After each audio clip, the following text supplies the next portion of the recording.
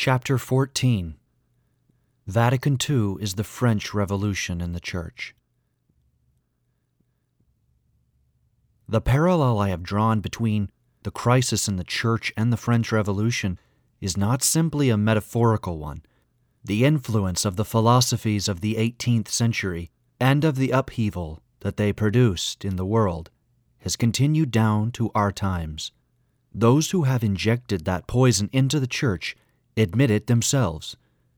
It was Cardinal Sunens who exclaimed, "Vatican II is the French Revolution in the Church."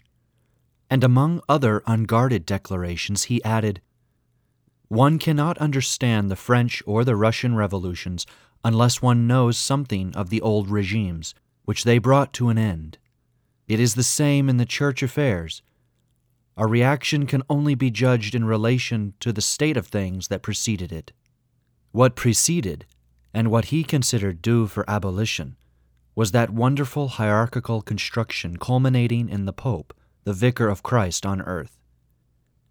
He continued, "The Second Vatican Council marked the end of an epoch. And if we stand back from it a little more, we see it marked the end of a series of epochs, the end of an age." Père Congar, one of the artisans of the reforms, spoke likewise. The Church has had, peacefully, its October Revolution.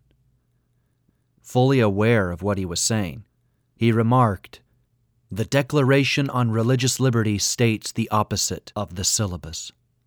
I could quote numbers of admissions of this sort. In 1976, Father Guélineau, one of the party leaders at the National Pastoral and Liturgical Center, removed all illusions from those who would like to see in the Novus Ordo something merely a little different from the rite which hitherto had been universally celebrated, but in no way fundamentally different. He said, "The reform decided on by the Second Vatican Council was the signal for the thaw. Entire structures have come crashing down. Make no mistake about it. To translate is not to say the same thing with other words. It is to change the form. If the form changes, the rite changes. If one element is changed, the totality is altered. It must be said, without mincing words, the Roman rite we used to know exists no more. It has been destroyed. The Catholic liberals have undoubtedly established a revolutionary situation." Here is what we read in the book written by one of them, Monseigneur Prelot, a senator for the Doubs region of France. "We had struggled for a century and a half to bring our opinions to prevail within the Church, and had not succeeded. Finally there came Vatican II, and we triumphed. From then on, the propositions and principles of liberal Catholicism have been definitively and officially accepted by Holy Church. It is through the influence of this liberal Catholicism that the Revolution has been introduced under the guise of pacifism and universal brotherhood. The errors and false principles of modern man have penetrated the Church and contaminated the clergy thanks to liberal popes themselves, and under cover of Vatican II. It is time to come to the facts. To begin with, I can say that in 1962 I was not opposed to the holding of a General Council. On the contrary, I welcomed it with great hopes. As present proof, here is a letter I sent out in 1963 to the Holy Ghost Fathers, and which has been published in one of my previous books. I wrote, "We may say without hesitation that certain liturgical reforms have been needed, and it is to be hoped that the Council will continue in this direction. I recognized that a renewal was indispensable to bring an end to a certain sclerosis due to a gap which had developed between prayer, confined to places of worship, and the world of action, schools, the professions, and public life. I was nominated a member of the Central Preparatory Commission by the Pope, and I took an assiduous and enthusiastic part in its 2 years of work. The Central Commission had the responsibility of checking and examining all the preparatory schemas which came from the specialist commissions. I was in a good position, therefore, to know what had been done, what was to be examined, and what was to be brought before the assembly. This work was carried out very conscientiously and meticulously. I still possess the 72 preparatory schemas. In them, the Church's doctrine is absolutely orthodox. They were adapted in a certain manner to our times, but with great moderation and discretion. Everything was ready for the date announced, and on the 11th of October, 1962, the Fathers took their places in the nave of St. Peter's Basilica in Rome. But then, an occurrence took place which had not been foreseen by the Holy See. From the very first few days, the council was besieged by the progressive forces. We experienced it, felt it. And when I say we, I mean the majority of the council fathers at that moment. We had the impression that something abnormal was happening, and this impression was rapidly confirmed. 15 days after the opening session, not one of the 72 schemas remained. All had been sent back, rejected, thrown into the waste paper basket. This happened in the following way. It had been laid down in the council rules that 2/3 of the votes would be needed to reject a preparatory schema. Now, when it was put to the vote, there were 60% against the schemas and 40% in favor. Consequently, the opposition had not obtained the 2/3, and normally, the council would have proceeded on the basis of the preparations made. It was then that a very powerful organization showed its hand, set up by the cardinals from those countries bordering the Rhine, complete with a well-organized secretariat. They went to find the Pope, John the 23rd, and said to him, "This is inadmissible, Most Holy Father. They want us to consider schemas which do not have the majority." And their plea was accepted. The immense work that had been accomplished was scrapped, and the assembly found itself empty-handed, with nothing ready. What chairman of a board meeting, however small the company, would agree to carry on without an agenda and without documents? Yet that is how the council commenced. Then there was the affair of the council commissions, which had to be appointed. This was a difficult problem. Think of the bishops arriving from all countries of the world and suddenly finding themselves together in St. Peter's. For the most part, they did not know one another. They knew 3 or 4 colleagues and a few others by reputation out of the 2,400 who were there. How could they know which of the fathers were the most suitable to be members of the commission for the priesthood, for example, or for the liturgy, or for canon law?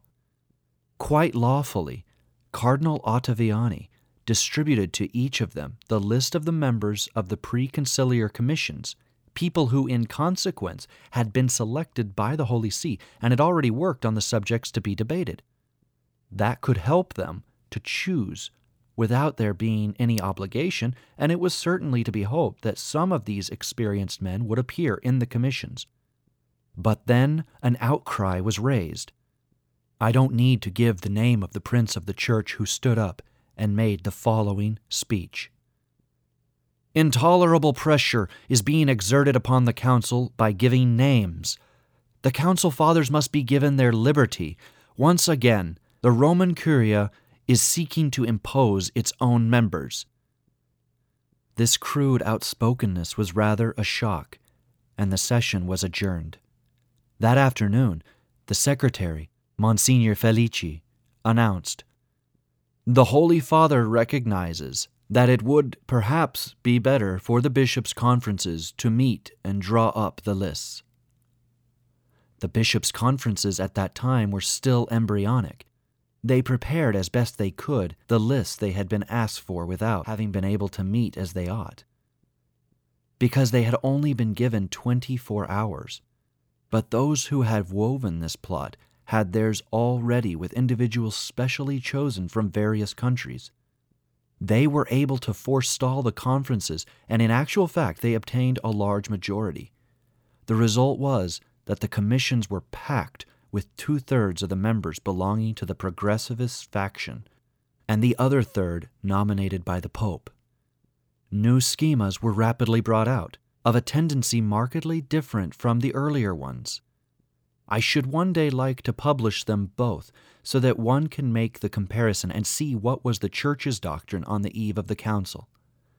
Anyone who has experience of either civil or clerical meetings will understand the situation in which the Fathers found themselves.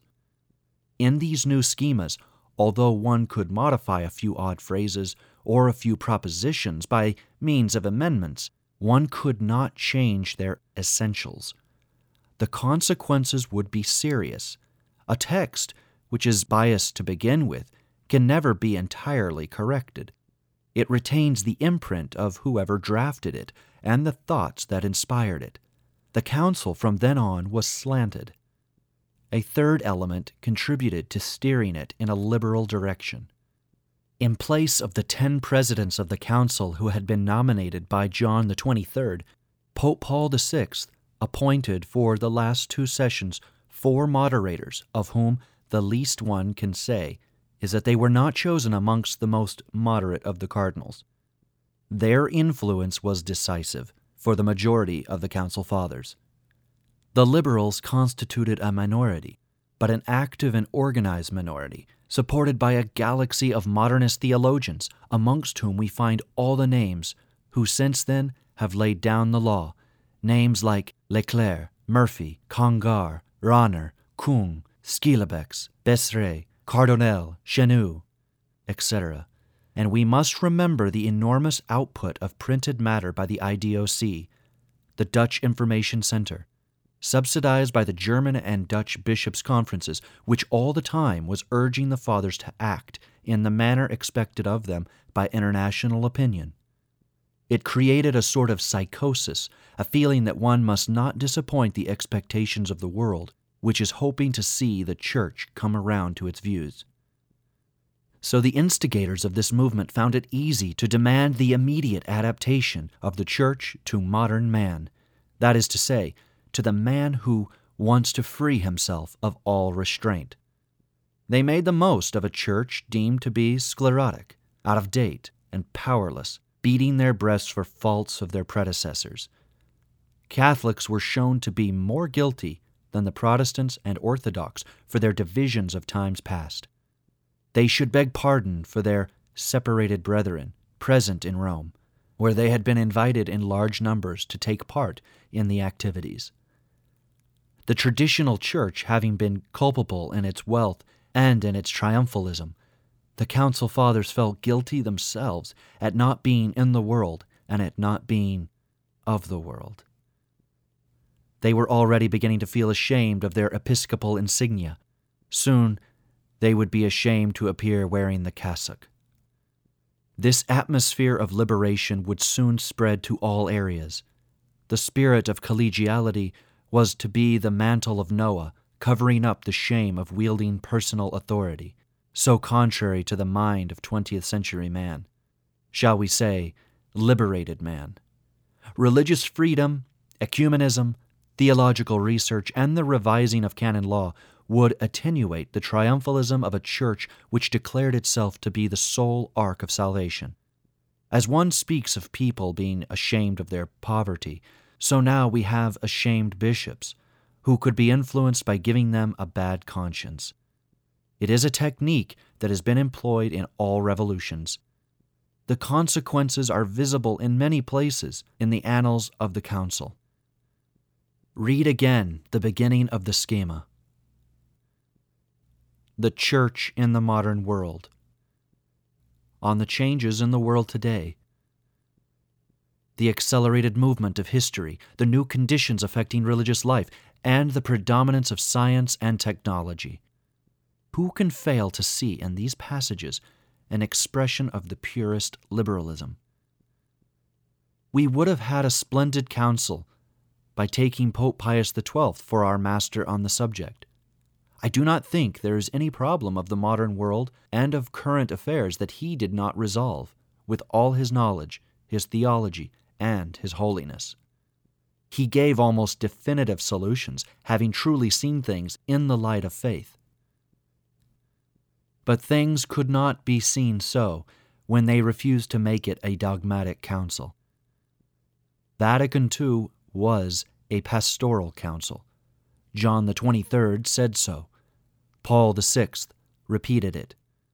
During the course of the sittings, we several times wanted to define a concept, but we were told, "We are not here to define dogma and philosophy. We are here for pastoral purposes."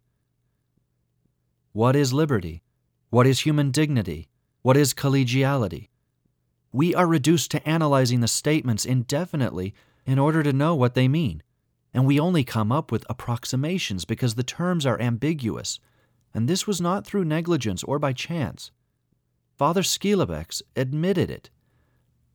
He said, "We have used ambiguous terms during the council, and we know how we shall interpret them afterwards." Those people knew what they were doing. All the other councils that have been held during the course of the centuries were dogmatic. All have combated errors. Now God knows what errors there are to be combated in our times. A dogmatic council would have filled a great need. I remember Cardinal Wyszynski telling us, "You must prepare a schema upon communism. If there is a grave error menacing the world today, it is indeed that." If Pius XII believed there was need of an encyclical on communism, it would also be very useful for us, meeting here in plenary assembly, to devote a schema to this question. Communism, the most monstrous error ever to emerge from the mind of Satan, has official access to the Vatican. Its worldwide revolution is particularly helped by the official non-resistance of the Church and also by the frequent support it finds there, in spite of the desperate warnings of those cardinals who have suffered in several of the Eastern countries. The refusal of this pastoral council to condemn it solemnly is enough in itself to cover it with shame before the whole of history. When one thinks of the tens of millions of martyrs, of the Christians and dissidents scientifically depersonalized in psychiatric hospitals and used as human guinea pigs in experiments, yet the council kept quiet. We obtained the signatures of 450 bishops calling for a declaration against communism. They were left forgotten in a drawer. When the spokesman for Gaudium et Spes replied to our questioning, he told us, "There have been 2 petitions calling for a condemnation of communism." 2? We cried. "There are more than 400 of them." "Really? I know nothing about them." On making inquiries, they were found, but it was too late. These events I was involved in. It is I who carried the signatures to Monsignor Felici, the council secretary, accompanied by Monsignor de Proenza Sigo, Archbishop of Diamantina. And I am obliged to say there occurred things that are truly inadmissible.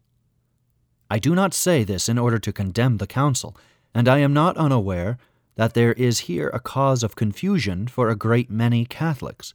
After all, they think the council was inspired by the Holy Ghost. Not necessarily. A non-dogmatic pastoral council is not a recipe for infallibility. When, at the end of the sessions, we asked Cardinal Felici, "Can you not give us what the theologians call the theological note of the council?" he replied, "We have to distinguish according to the schemas and the chapters those which have already been the subject of dogmatic definitions in the past. As for the declarations which have a novel character, we have to make reservations." Vatican II, therefore, is not a council like others, and that is why we have the right to judge it, with prudence and reserve. I accept in this council and in the reforms all that is in full accordance with tradition. The society I have founded is ample proof.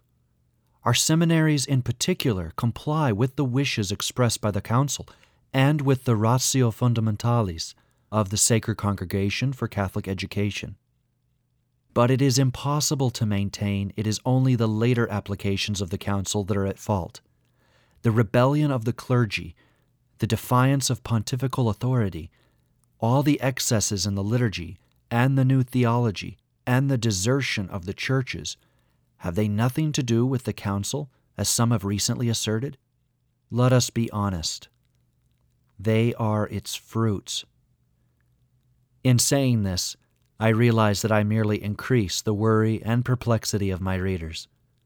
But however, among all this tumult, a light has shone forth capable of reducing to naught the attempts of the world to bring Christ's church to an end. On the 30th of June, 1968, the Holy Father published his profession of faith. It is an act which, from the dogmatic point of view, is more important than all the council. This credo, drawn up by the successor of Peter to affirm the faith of Peter, was an event of quite exceptional solemnity. When the Pope rose to pronounce it, the cardinals rose also, and all the crowd wished to do likewise, but he made them sit down again. He wanted to be alone, as vicar of Christ, to proclaim his credo, and he did it with the most solemn of words, in the name of the Blessed Trinity, before the holy angels and before all the church. In consequence, he has made an act which pledges the faith of the church. We have thereby the consolation and the confidence of feeling that the Holy Ghost has not abandoned us. We can say that the act of faith that sprang from the First Vatican Council has found its other resting point in the profession of faith of Paul VI.